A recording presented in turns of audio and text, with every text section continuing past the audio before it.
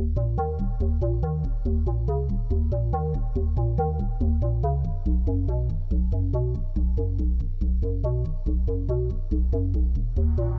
from the pouring rain, a young kid walks in his cycling shoes, presenting himself to the managers' meeting for the UCI World Road Race Championships.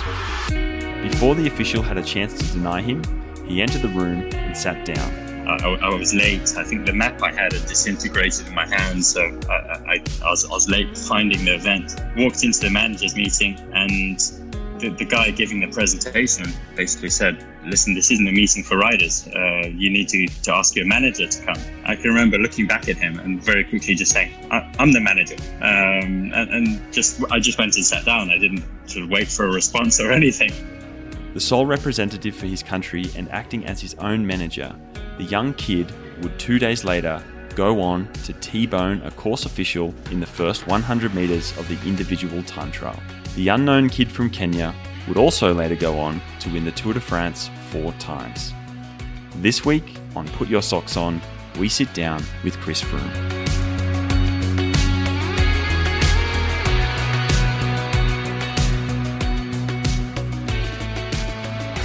Hello and welcome to another episode of Put Your Socks On. My name is Angus Morton, and as always, I am joined by Bobby Julich. Bobby, how you doing? I'm doing very well, Gus. Thanks for asking. How are you? Are you up to any other new winter sport this week in Colorado? Mate, I'm doing really well, and no new sports this week, although I got up in the mountains, did a little bit of skiing, which was an absolute treat, although there's not much snow here to really speak of. But, you know, it was a good escape. But this week in the news, there has been quite a lot going on, in particular with the Fizzo alumni. Do you care to elaborate? Yeah, we've had some pretty awesome guests on our show, and a lot of news actually this week, starting with Mark Cavendish signs with Deceuninck Quick-Step for next year, which I know he's got to be stoked about, and I know we are as well. Rod Ellingworth leaves Bahrain McLaren, or maybe they're just called Bahrain now because McLaren had already left. So I wonder where he's going to go. We also had Stuart O'Grady announcing on social media what he told us a couple weeks ago on Fizzo, that they are doing the Santos Festival of Cycling. So instead of doing the Santos Tour Down Under, they're going to have a big old... what did he say exactly? It was an Australian term for bring your barbecue and your pickup truck, but you guys use a different way, a different term. I'm on the ute. Oh yeah, bring the ute. Bring the ute and the barbie. Oh, okay. Bring the ute and the barbie. Chuck a couple snags on, hang out, drink a beer. Exactly. Verbatim. And our old friend Reggie Miller. He's been very active on social media, and he did the Quick and Dirty. That was a mountain bike race, which had the equal prize list for both the men and women's event, which was pretty cool. He seemed like he had a great time there. We also have the UCI E-World Championships coming up this week. Geraint Thomas slipped on some ice and dislocated his shoulder.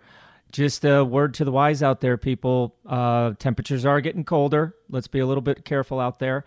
But I kind of had to second glance at that text because I didn't know that there was ice already on the Côte d'Azur. But who knows? Maybe they're having a little bit of colder winter than I remember there on the Côte d'Azur. And probably the coolest news that I heard the whole week, and this was just the last day or two, is Sherry Pridham will be the first female director sportif for none other than Israel Startup Nation, the team that Chris Froome is going to this year. Don't miss the Velo News 12 days of holiday giveaways.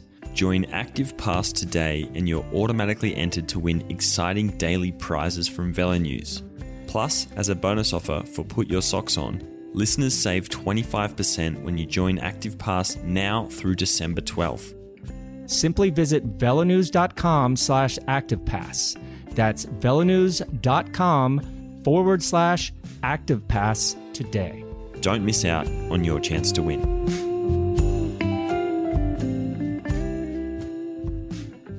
And speaking of Chris Froome and Israel Startup Nation, that brings us to the main feature of the show today, which is a rather enlightening conversation with the man himself, Mr. Chris Froome. So after my work was done and my batteries empty during the 2007 World Championships in Stuttgart, Germany, I pulled out with a couple of laps to go and headed to the airport thinking that that was my last race as a professional cyclist. It was a strange feeling, but at that time, I was very content with my impending retirement after 15 years as a pro. Sitting in the waiting area and waiting for my flight, a tall, trim young man with a team trolley and South Africa polo shirt came up and introduced himself to me. He had finished the under-23 road race the day before and was full of bubbly energy and tons of questions. I don't know what came over me, but I suddenly felt so comfortable with this kid that I talked with him about the beautiful sport of cycling, full of its peaks and valleys, up until the final last call boarding for his flight. When this young man excused himself, shook my hand, and left, I thought to myself, I hope I didn't scare this poor kid. And what was his name again? Well, that young rider, his name was Chris Froome. Chris Froome has won 4 Tour de France titles, 2 Tour of Spain, 1 Tour of Italy, multiple bronze medals in the Olympic Games and the World Championships, among many other stage race victories since turning pro in 2008.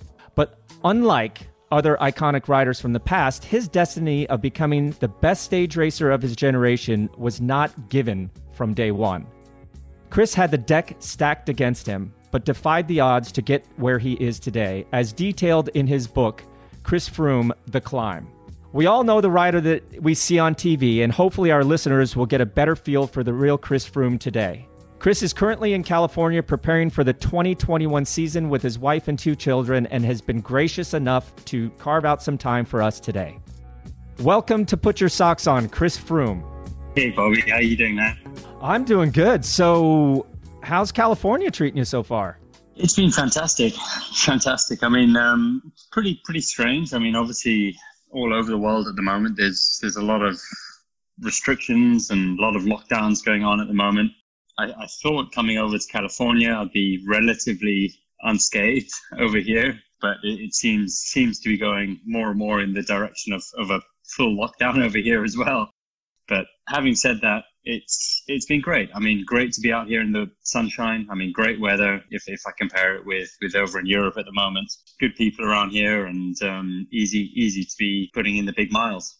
And you also stopped off before you were in California. You were staying in Florida for a while. Did you guys get to visit Disney World or any fun stuff with the kids? Yeah, 100%. So I went over to Miami. There was a charity event with the Best Buddies crew out there. So we did that event, and I took a couple of days afterwards to take the kids up to Disneyland. They'd never done anything like that, and they're kind of at that age now, 2 years and 5 years old, where they're really into Mickey Mouse and Donald Duck and all of that. So that was a great experience. Just spent a couple of days, especially after a pretty long season. And tell me, you come out to the US quite a bit. What do you look forward to when you visit? What brings you out here? More than anything, it's just a bit of a change of scenery. I mean, I've been coming over every year, mainly to Miami to do the charity events with Best Buddies. But I mean, I have trained out in Colorado. This is my first time coming to California to train. I'd done the tour of California before. I'd obviously seen what the roads are like out here. But it just seems like a great environment to be able to get the work done, especially at this time of year where it's quite challenging over in Europe, especially to get the altitude meters in. Also, another big part of my decision in coming over here was being able to work quite hard on the rehab, sort of strength off-bike side of things that I need to focus on this next month. I'm going into the Red Bull Performance Center every other day here, doing sessions in there, and that's obviously a big focus for me right now in getting back to my full strength, hopefully for next season. And how long are those sessions that you do at the Red Bull facility there? Is it like just a little bit, or are you talking like as a full training session per day or every other day? What I'm doing about four sessions of about an hour and a half a week at the moment. So yeah, pretty much every other day. and then putting in my training on the bike afterwards. So at the moment, that's really the focus for me. I mean, I think this season it became apparent to me, it came clear to me that I was definitely missing some strength. That the rehab side of things still needed some more work, and I was missing a bit of muscle mass on that right side that I injured last year. So I think this is a perfect opportunity for me now to really focus on that gym work and that strength side of things, and really focus on that and try and nail that before the serious stuff starts leading into next season. Yeah, the next season is right around the corner. But before we get to that, let's back up a little bit, because my goal, my vision of having you on today is to get people to understand you, because we don't really get to see that much of you or your personality, because it's you're such a professional and so strict and so busy all the time.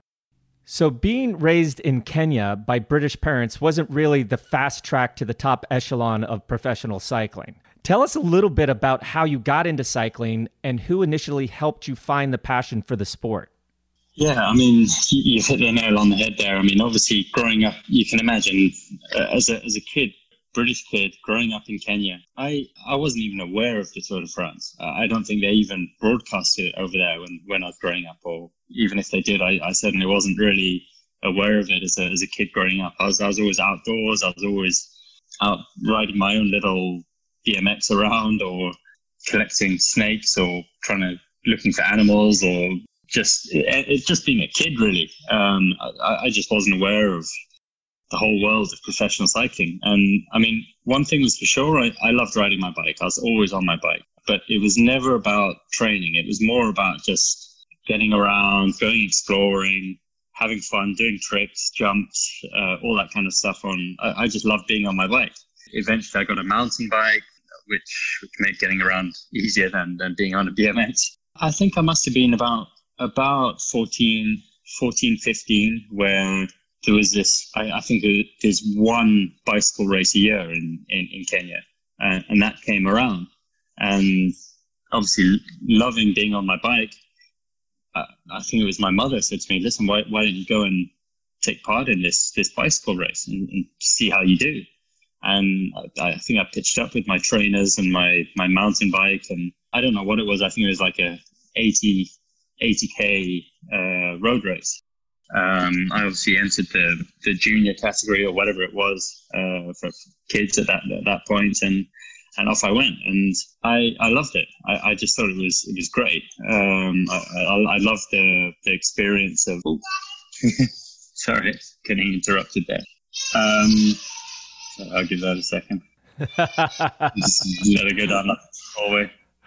I love the experience. I love the experience of being in a race. I can't even remember where I finished. I think there were probably only five kids I was racing against. And I don't think I saw any of them after a few Ks. I think we were all just so spread out all over the place. But it was my first event, my first race. And it wasn't too much longer after that. I went down to school in South Africa, down to boarding school, and discovered that cycling obviously was a much bigger sport down there. Cycling in South Africa there were weekly events. Every weekend there was an event in all the major cities, and it was quite easy to sort of progress through cycling's ranks. And I started going to those events where you just pitch up and you're just one of a couple thousand people competing, and then actually getting more into the racing side of things as I got older. But all the time, and I think that was the period that I started to become sort of more aware of professional cycling and the Tour de France and what was happening in Europe. And that very quickly became the goal for me. As soon as I'd sort of recognized that that's where the top level of professional cycling is, that became my passion. But one thing that all the way through that sort of bothered me was that there I was out in Africa. And I mean, it doesn't matter if I won every single race I went to, it wasn't going to get me noticed to get onto the European scene. It was just a huge challenge to try and get to Europe. And I couldn't really figure out how to bridge that gap, really.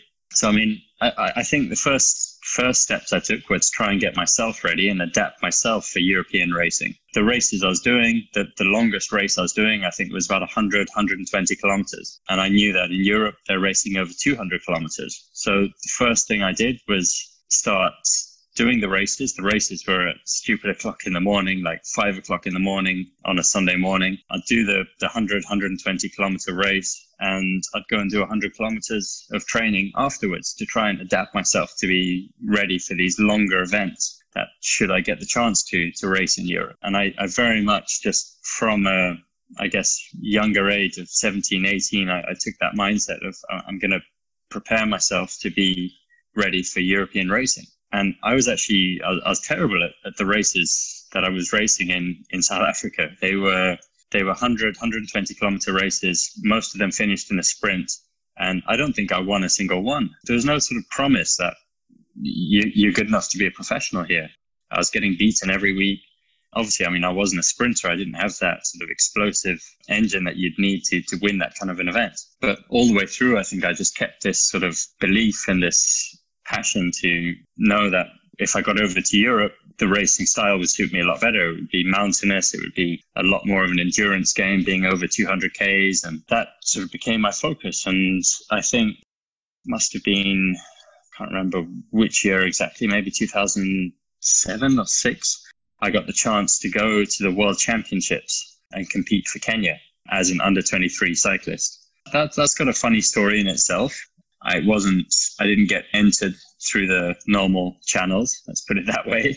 I basically figured out a way to impersonate being the president of the Kenyan Cycling Federation, and I emailed the UCI saying that we wanted to enter under 23 cyclists into the race this year. The UCI came back and said, sure, yeah, you can enter a rider, just send his details, and basically you're in. But then I obviously had to find the sponsorship to get the funds to fly over there, and I found a little Airbnb close to the circuit where I thought it was perfect. I'd just fly over on my own, take my TT bike, my road bike, and enter both those races. And that was in Salzburg, in Austria, I think. It was just such a comedy of. I mean, I look back at it now and I just think I can't believe what I did, and I think I must have just been so motivated. And I was so determined that this was going to be the way I was going to turn pro, was by getting to the World Championships, under 23 World Championships, and showing people what I could do there. Just rewinding a step. I mean, I had reached out to the Kenyan Cycling Federation and sort of said, listen, are you guys sending a team to the World Championships this year? And obviously their response was like, no, we don't send people to the World Championships, kind of thing. So that was what sort of prompted me to get in touch with the UCI and take it upon myself to get myself into the race. Anyway, I made my way over to Salzburg. I think I caught a bus to get to the at least the town where the B&B was. You can imagine 2 bike bags and a suitcase, this young kid getting over to Europe for his first time and just sort of figuring things out on my own. And I can remember one of the funniest sort of moments from that trip was going to the managers meeting. I didn't have any transport or anything, so obviously I rode there on my bike. I'd unpacked my TT bike first because the TT bike was in 2 days' time or whatever. I'd ridden to the managers meeting, and it was pouring with rain. It was just like thundering down with rain. I walked into the room completely drenched. I was late. I think the map I had disintegrated in my hands, so I was late finding the event. Walked into the managers meeting, and the guy giving the presentation basically said, listen, this isn't a meeting for riders. You need to ask your manager to come. I can remember looking back at him and very quickly just saying, I'm the manager. And I just went and sat down. I didn't sort of wait for a response or anything. Went and sat down at the back of the room. Sat there, got all the information I needed of where I needed to be at the right times and the sort of the race pack of all the details and everything. Got myself into ready for the time trial in a couple of days' time.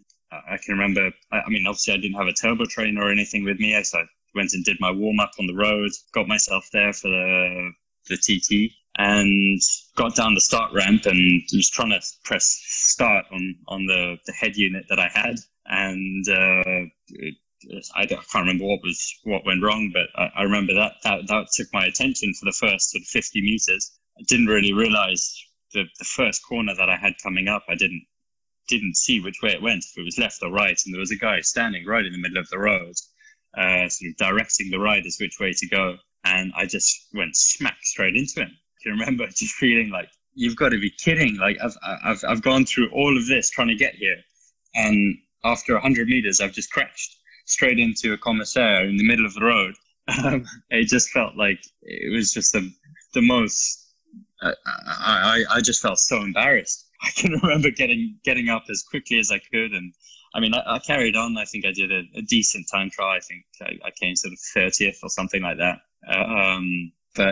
Yeah, that was my first race in Europe. A couple of days later, I did the road race. I finished in the front group, which to me was a big achievement. I think there were probably like 50 guys coming to the line. I can't actually remember who won it, but it was a bunch sprint basically of about 50 guys. So I was in there somewhere.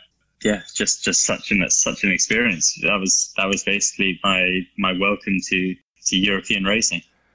I tell you one thing, I had both those stories in my notes because they are classic. But that, for most people, would have been tail between the legs. This sport is not for me.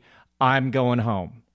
But there was something in you that said, wait a second, this is not going to be the last that people hear about me. And World Tour directors, National Federation directors, still to this day talk about you walking in your cycling shoes, soaking wet through that meeting and sitting down. And now they get to look and, have that Chris Froome story. So I want to fast forward a little bit to Barlow World. So Barlow World, tell us a little bit about those early days at Barlow World, because when you go back and look at the guys that were on that roster, yourself, Geraint Thomas, Daryl Impey, Robbie Hunter, Steve Cummings, Jean-Louis Augustin. I mean, you guys had a really good team. And for me, that was the first time I remember seeing you in the Tour de France. It was the stage that Jean-Louis Augustin actually crashed on that descent, and it looked like he was going off the end of the moon there. But, I mean, you've come a long way since then. But what was it like going from your humble upbringings and your struggles to actually being in the Tour de France with a team like that, with teammates like that? I mean, it was just such a, it was sort of induction by fire in a way. I was thrown in the deep end. It was what I wanted. But I mean, I can remember as first of all, arriving in Italy for the first time. Obviously, as an Italian team, I think they had me staying pretty close to where the service course was, which was in northern Italy. I can remember arriving there in January, and I'd never seen snow before. And now, I mean, I've got to prepare for the season, doing 5-6 hours a day, and it's barely breaking 0 degrees. It was freezing. I can remember that just being in a whole experience in itself, just trying to sort of adapt to trying to find a place to live, trying to just set myself up in Europe, I guess, and trying to learn a completely different language. I mean, okay, I had some English-speaking teammates, but at the same time, all the directors, all the managers, they were all speaking Italian, and it was basically sort of, well, you've got to learn to speak Italian. And that first year, I mean, I think I did all the Ardennes classics. I did Paris-Roubaix on the back of doing a 200K cobble race the day before as well. It was really like, it was just this sort of experience that, yeah, I think I learned pretty quickly what professional racing was all about. But it was just, it felt like every week I was sort of pinching myself with something new, like just to, it felt as if I was in this little dream in a way. Unfortunately, my mother passed away a few weeks before the Tour de France as well. So I'd flown home to see my family and sort of go through that process with them. And I can remember getting the call. I think it must have been less than 2 weeks before the start of the Tour de France. Ciao, Froome. Yeah, you're in the Tour de France. You have to be ready. And that sort of snapped me back into training again and sort of back into normal swing of life again pretty quickly. And I was over to the start of the Tour de France. And that Tour de France was just a whirlwind of a learning curve as well. I mean, it was just a crazy tour in every aspect. It was a 2008 Tour de France where Ricardo Rico and the whole of Sonia Duval were taken out. My own teammate on Barloworld, Moses Dueñas, Spanish guy, he was taken out as positive on EPO as well. It was just, I was like, wow, what have I got involved in? I mean, this sport is, I thought I'd come in at a really good time, but obviously that was a huge eye opener for me at the same time. And then you go, I guess, from Barloworld, Tour de France, first time 2008, and then Team Sky, the rumblings start happening 2009, and then we see Team Sky in 2010. What were your initial thoughts and feelings, I guess, about coming on board with that new team? Dave Brailsford's approach to running how he ran a team and to the sport. And then, of course, obviously their really ambitious goals of winning the Tour de France with a British rider, which at that time seemed pretty wild, right? Did you believe it was possible? What was your sort of initial reactions and feelings about that team and about getting involved? I mean, joining Team Sky in 2010, that was amazing. I mean, it was chalk and cheese. Even though it was a new team, it was chalk and cheese with what I had been used to at Barloworld. I'd only been there 2 years, but I mean, it was a great team. It gave me all the opportunities and everything, but it wasn't Team Sky. And the way things were run at Team Sky, you could see everything was planned out. There was a lot of support that I just wasn't used to, and that was motivating for me. It's incredibly motivating. It made me feel as if I had all the tools that I needed to really get the best out of myself. So that was fantastic. I mean, a huge step in my career, and I think it took me just over a year to really, obviously, doing some of the races with the guys like Bradley Wiggins, who was earmarked to win the Tour de France. I mean, that was a big and ballsy goal for the team pretty early on. Yeah, I mean, 2011 obviously was the breakthrough year for me.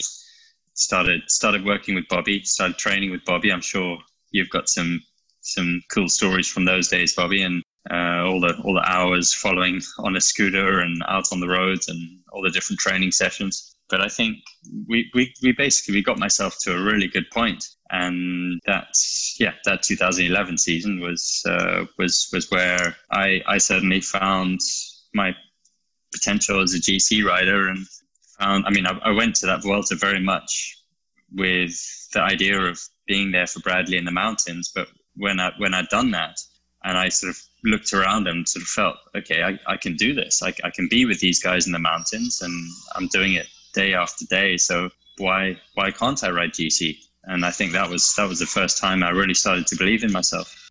But let's back up a little bit, because that almost didn't happen also. Because towards the end of 2010, you were diagnosed with a condition called bilharzia. For our listeners out there that don't know what this condition is, give us a brief little history of what bilharzia actually does to the human body. So yeah, that's a good point. I found that once I joined Team Sky in 2010, I was getting into this sort of this pattern of training really hard, going through a period where things would be going well. I'd get a good couple months of training in, start to get into really good race shape, and then bang, I'd get sick. And just like, but not like chronically sick, but just having like a cold. I'd be chesty, I'd be sort of all bunged up in my nose, just like a cold, like a common cold.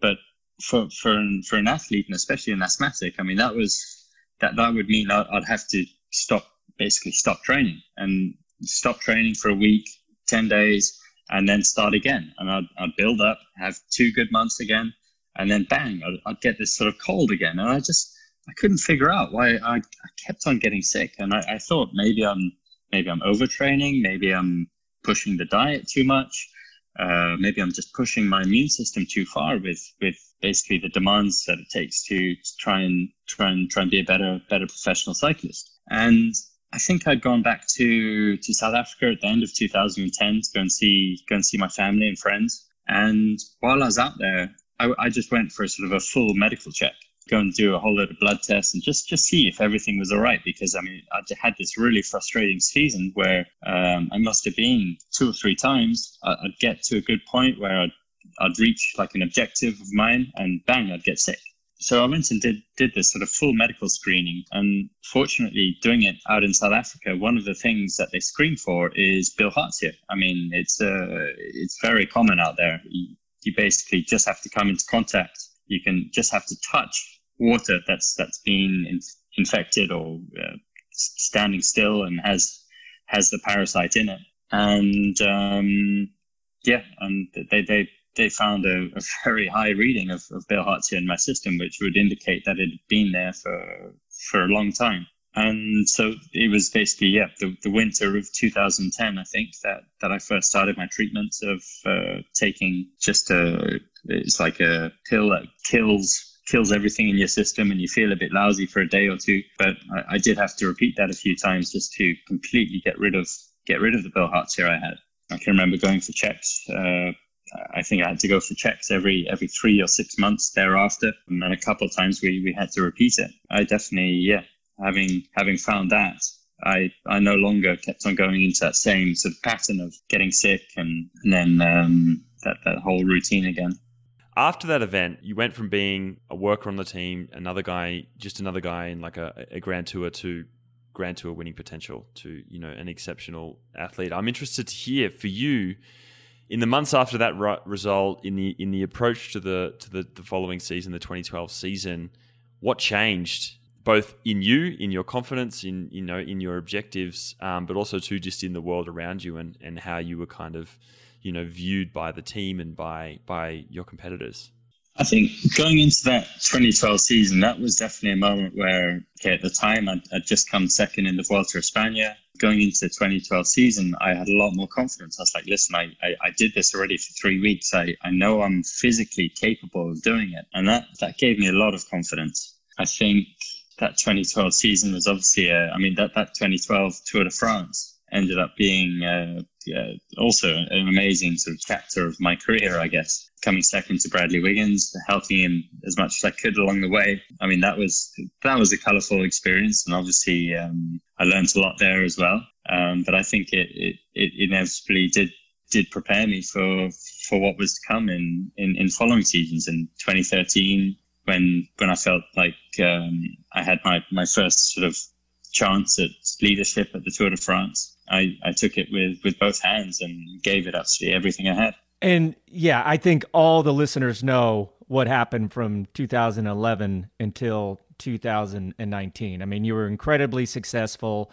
You won the Tour de France 4 times. That Tour of Spain second place got upgraded to a first place, and you won the Giro with like this amazing, like desperate last minute penultimate stage attack in 2018. But we want to kind of get to the Dauphiné in 2019. But before we do that, looking back at that period without diving into every single event, what was the special memory that stands out among all others? Was it that first Tour win? Was it that 2018 Giro? Just curious, for a guy that's won as many races, is there anyone that you put above the other? Interesting question. Yeah, I think certainly that first Tour win was, I'd say, I mean, that's an experience that, especially when sort of becoming a professional cyclist and getting into the sport, it sort of consumed my life, especially my early part of my life there, from being a late teenager, I guess, all the way into my sort of almost 30s. Winning that first Tour de France was just, it put everything back into perspective for me. Sort of, it made me reflect on, I guess, that whole journey to getting there, and that to me really did feel as if that was a huge benchmark, I guess, in my life. And like I said, I don't want to get too deep into it because you were on the men from this, but can you tell our listeners and Gus and I as well, the injuries that you have to be that you had in the recon of the Dauphiné time trial in 2019. I was told by your coach, Tim Kerrison, that Frumi's on the best condition he's ever had, which was hard for me to believe because you had been at that top condition for a long time, but it was very obvious that you were going very well. But what were those injuries that you're having to rehab even today? You just got back from rehab. Yeah, 100%. I just got back from a gym session now, and that was. So basically what happened is, I went into a wall with the right side of my body at close to 60 kilometers an hour. And my legs and the bike, basically, they didn't hit the wall. They went around the wall, but up until my thigh upwards, that hit the wall. So my leg basically snaps just above the kneecap. And there was another fracture on the top of the femur by the trochanter, so close to the hip, basically from the impacts on the wall. So that was on the leg, and then I fractured my elbow. I fractured my sternum. I fractured a few ribs. I had a collapsed right lung. I fractured vertebra on my back, and also a hairline fracture in my neck. So it was a full list of breaks there, and I was incredibly fortunate that I didn't go into that wall headfirst. That my body took most of the brunt, because I think an impact like that, I probably wouldn't have survived if I'd gone headfirst into that wall. And I think, that's, there's a bunch of stuff, as you just alluded to, right? Like that accident was horrific, but it could have been even worse. And I think, from the outside, the world watched, and as you recovered from that injury, and then you were back on the bike in Japan, right, by the end of the year. I think that was surprising for everyone, but also at the same time, probably not that much of a surprise, given that it's you. What about that? What parts of the rehab process, and I know, as you just mentioned, you're still in that process. What surprised you in terms of how difficult that process was? Like, what things did you not expect to be so hard, be that mentally, be that physically, in that process? So I think as soon as I was basically told by my surgeons and the doctors that I would be able to make a full recovery, that I could recover from all these injuries, then it put out any sort of doubt in my mind about, is this the end of my career? Am I going to try and get back to this? Am I going to keep going on, basically? And I think as soon as I had that all clear from the doctors that, listen, there's nothing here that you can't recover from, it became simple. That this was almost, I need to approach this the same way I do my training, that I need to put in my whatever. From when you wake up in the morning till you go to sleep at night, you've got to dedicate that time to trying to get yourself back to where I was. And I think that mindset really, really helped me get through those first few months. And it was just like being in a training camp, even though it was very different. And I was just, at least for the first 6 weeks, I was flat on my back in a hospital bed. It was, I was doing rehab every day, even if it was 2 hours of ankle raises and then physio and whatever. It was just whatever movements I was allowed to do, I'd do them as much as possible to try and increase the circulation and try and increase the healing and try and get that leg strength back. In terms of the metal work that I had in my leg, I had a big rod straight down the middle of my femur from basically up at my hip down to my knee, and that rod I've still got today. There were 2 screws down by the knee and 2 screws up by the hip, holding that in place. I recently, just a couple of weeks ago, just removed a couple screws that were down near the knee. I've been feeling a little bit of an irritation in my quad, and I think that could have been coming from the screws. So feels good to have those out now, and that's definitely something that hopefully going into next season will mean that I'm less held back, I guess, from that side of things. I also had quite a big plate on my hip for the fracture that was up near my hip, and that plate was a big piece of metal work. And I think I'm definitely still missing quite a bit of strength around that sort of my glutes and the sort of around my hip, basically. So I'm doing a lot of those kind of stability exercises, a lot of exercises still on my quads, trying to pick up that muscle strength again. So that's a big focus for me, especially this month now, before the stuff on the road starts getting obviously more and more the priority. And then talking about like the road and racing, right? That this year, we watched you race throughout the year, and very much justified, but it wasn't the Chris Froome that we've seen in the past for pretty obvious reasons, I think. How is that on a personal level, being in races where, you've been dominant, you've been the best, right? And you watch these guys that you're normally going toe-to-toe with ride up the road. You're in a different part of the peloton that you probably haven't really been in for quite a while. How was that as an experience? And then also too, how do you overcome that? I know you just said that when you were told you could come back to full capacity, that you were like, okay, I can do this. But that's different to being in a race when you're suffering, right? What kept you going? What keeps you going? 100%. I mean, this year, I think, especially the way I approached it mentally was that I'm back racing, but I'm not even going to put my expectations anywhere near performing the way I was before. I mean, I think only I can fully comprehend what I've been through the last year, basically. And I think a lot of people from the outside saw that, okay, here's Chris Froome, he's back on a bike again. And I think a lot of people probably expected me just to be my old self again, but people didn't really know necessarily what I've been through and how much time. I couldn't even bend my leg for months after the accident. So I mean, even to walk again took me best part of 4 or 5 months after the accident, just to be able to get on my legs and walk to the kitchen on my own.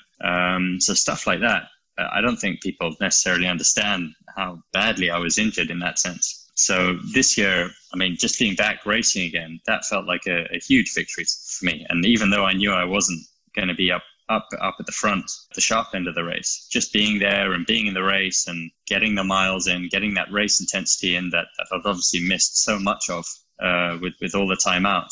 I just felt as if I was lapping it all up and really, really enjoying it, really. And it also, in a way, was I enjoyed seeing the other side of the sport that I haven't necessarily been aware of or even sort of part of for the last few years since I've been winning Grand Tours.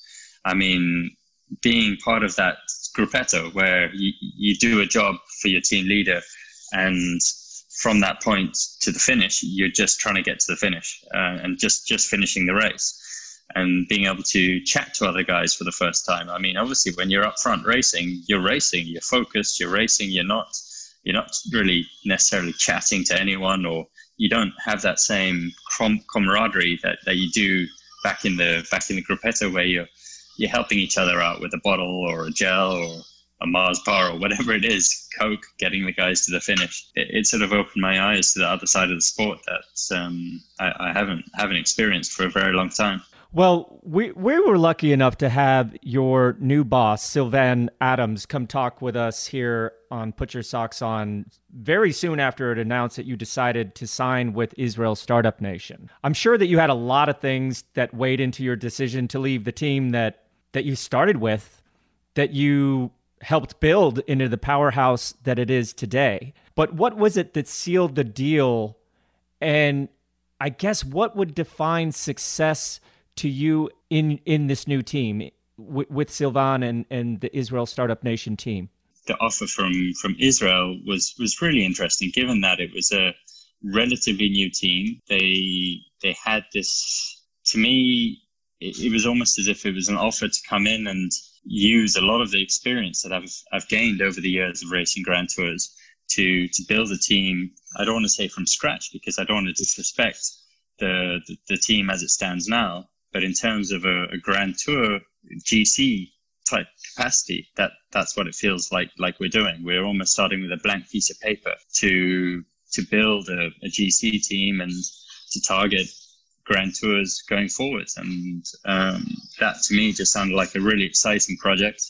there's a great group of people there to work with. And I guess something that sort of was like interesting to me about that process, right, is you've been a leader of Ineos or Team Sky for a very long time. But being a leader of that team, right, you became a leader when they had, you'd won the Tour de France and the team was somewhat established, right? Being a leader in this new outfit, as you just said, it's a blank sheet of paper. You're very much involved in setting up what it is that this team is going to be, and I guess sort of forming that legacy, right? I guess, how do you approach the leadership role differently in this new endeavor?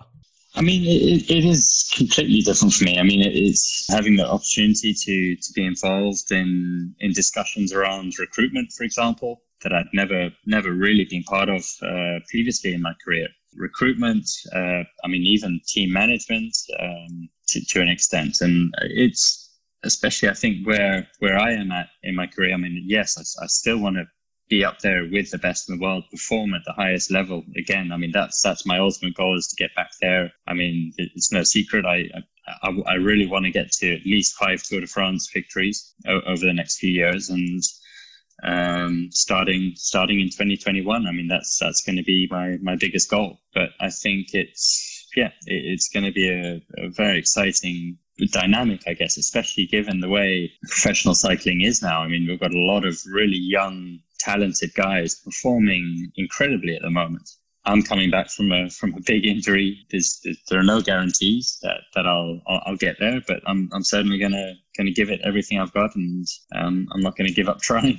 And also the dynamic between the teams. I mean, we've got Jumbo-Visma, who are just incredible this year. I mean, they looked like the old Team Sky that I knew.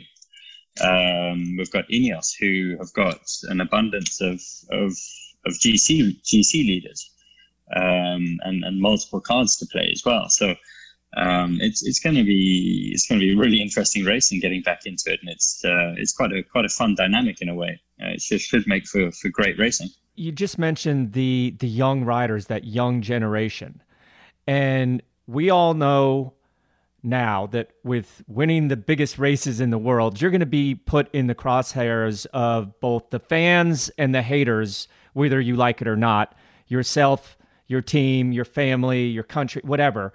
But it's been pretty well documented, the crap that you've had to deal with over the years by being so successful.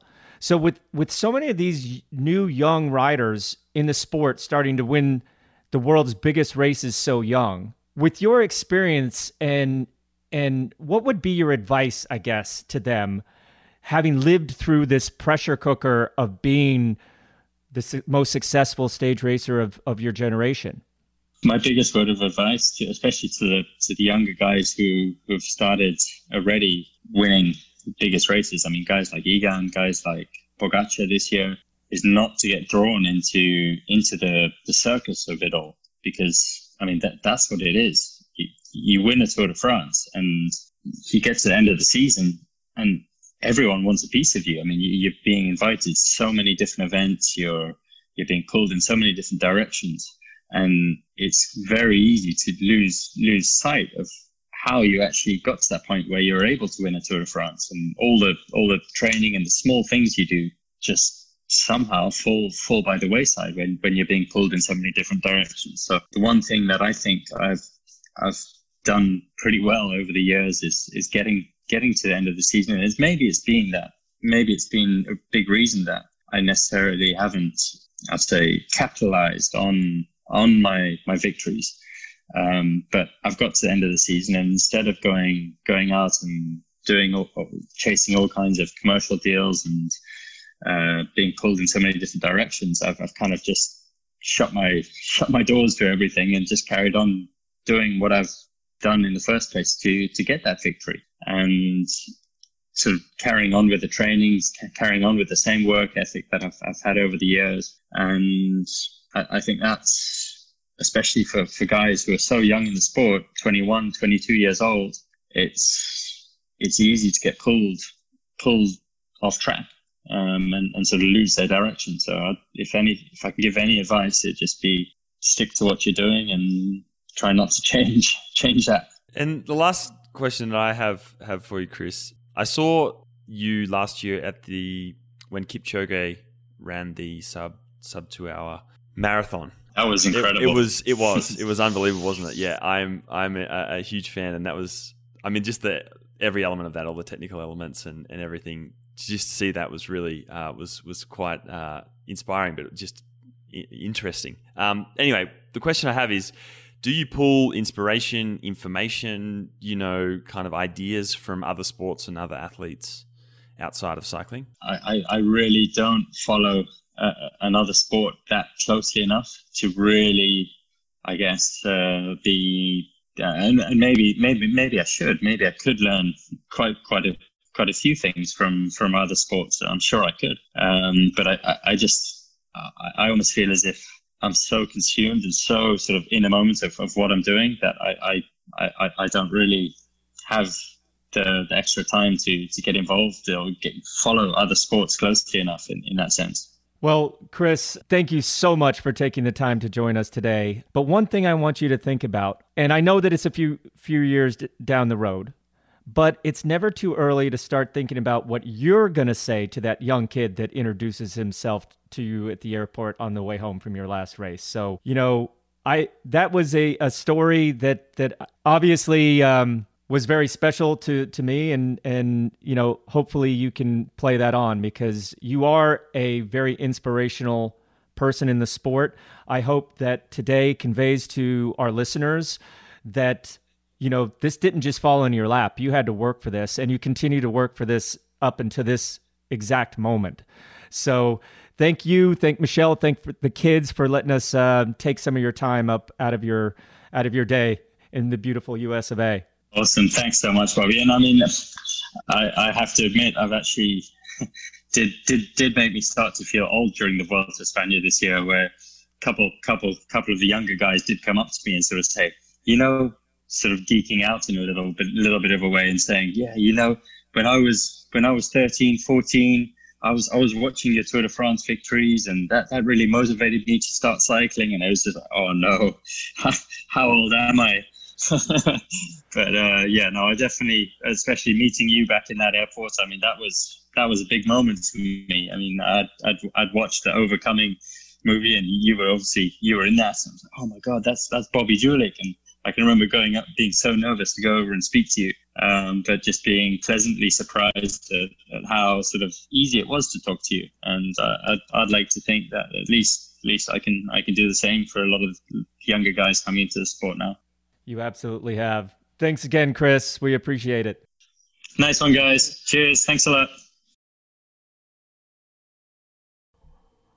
And that's it. That's all we have time for this week. Hope you enjoyed this episode, and thanks again to Chris Froome for joining us. You can find all of our past episodes, as well as a ton of other fantastic cycling journalism, over at velonews.com. Please continue to listen, like, and subscribe at whatever your favorite go-to podcast site may be. Just search for Put Your Socks On or Physo, Pyso. We appreciate your support, and please spread the word by telling your friends about us. You can get at us on social media, PhysoPod on Twitter, PYSOPOD, at ThatIsGus, and at Bobby.Julich on Instagram. Please reach out to us there, give us feedback, suggestions, just say good day, whatever you want. Until next week, thank you so much for listening. My name is Angus Morton. And I'm Bobby Julich, reminding you to stay safe, stay sane, stay calm, and don't forget to put your socks on.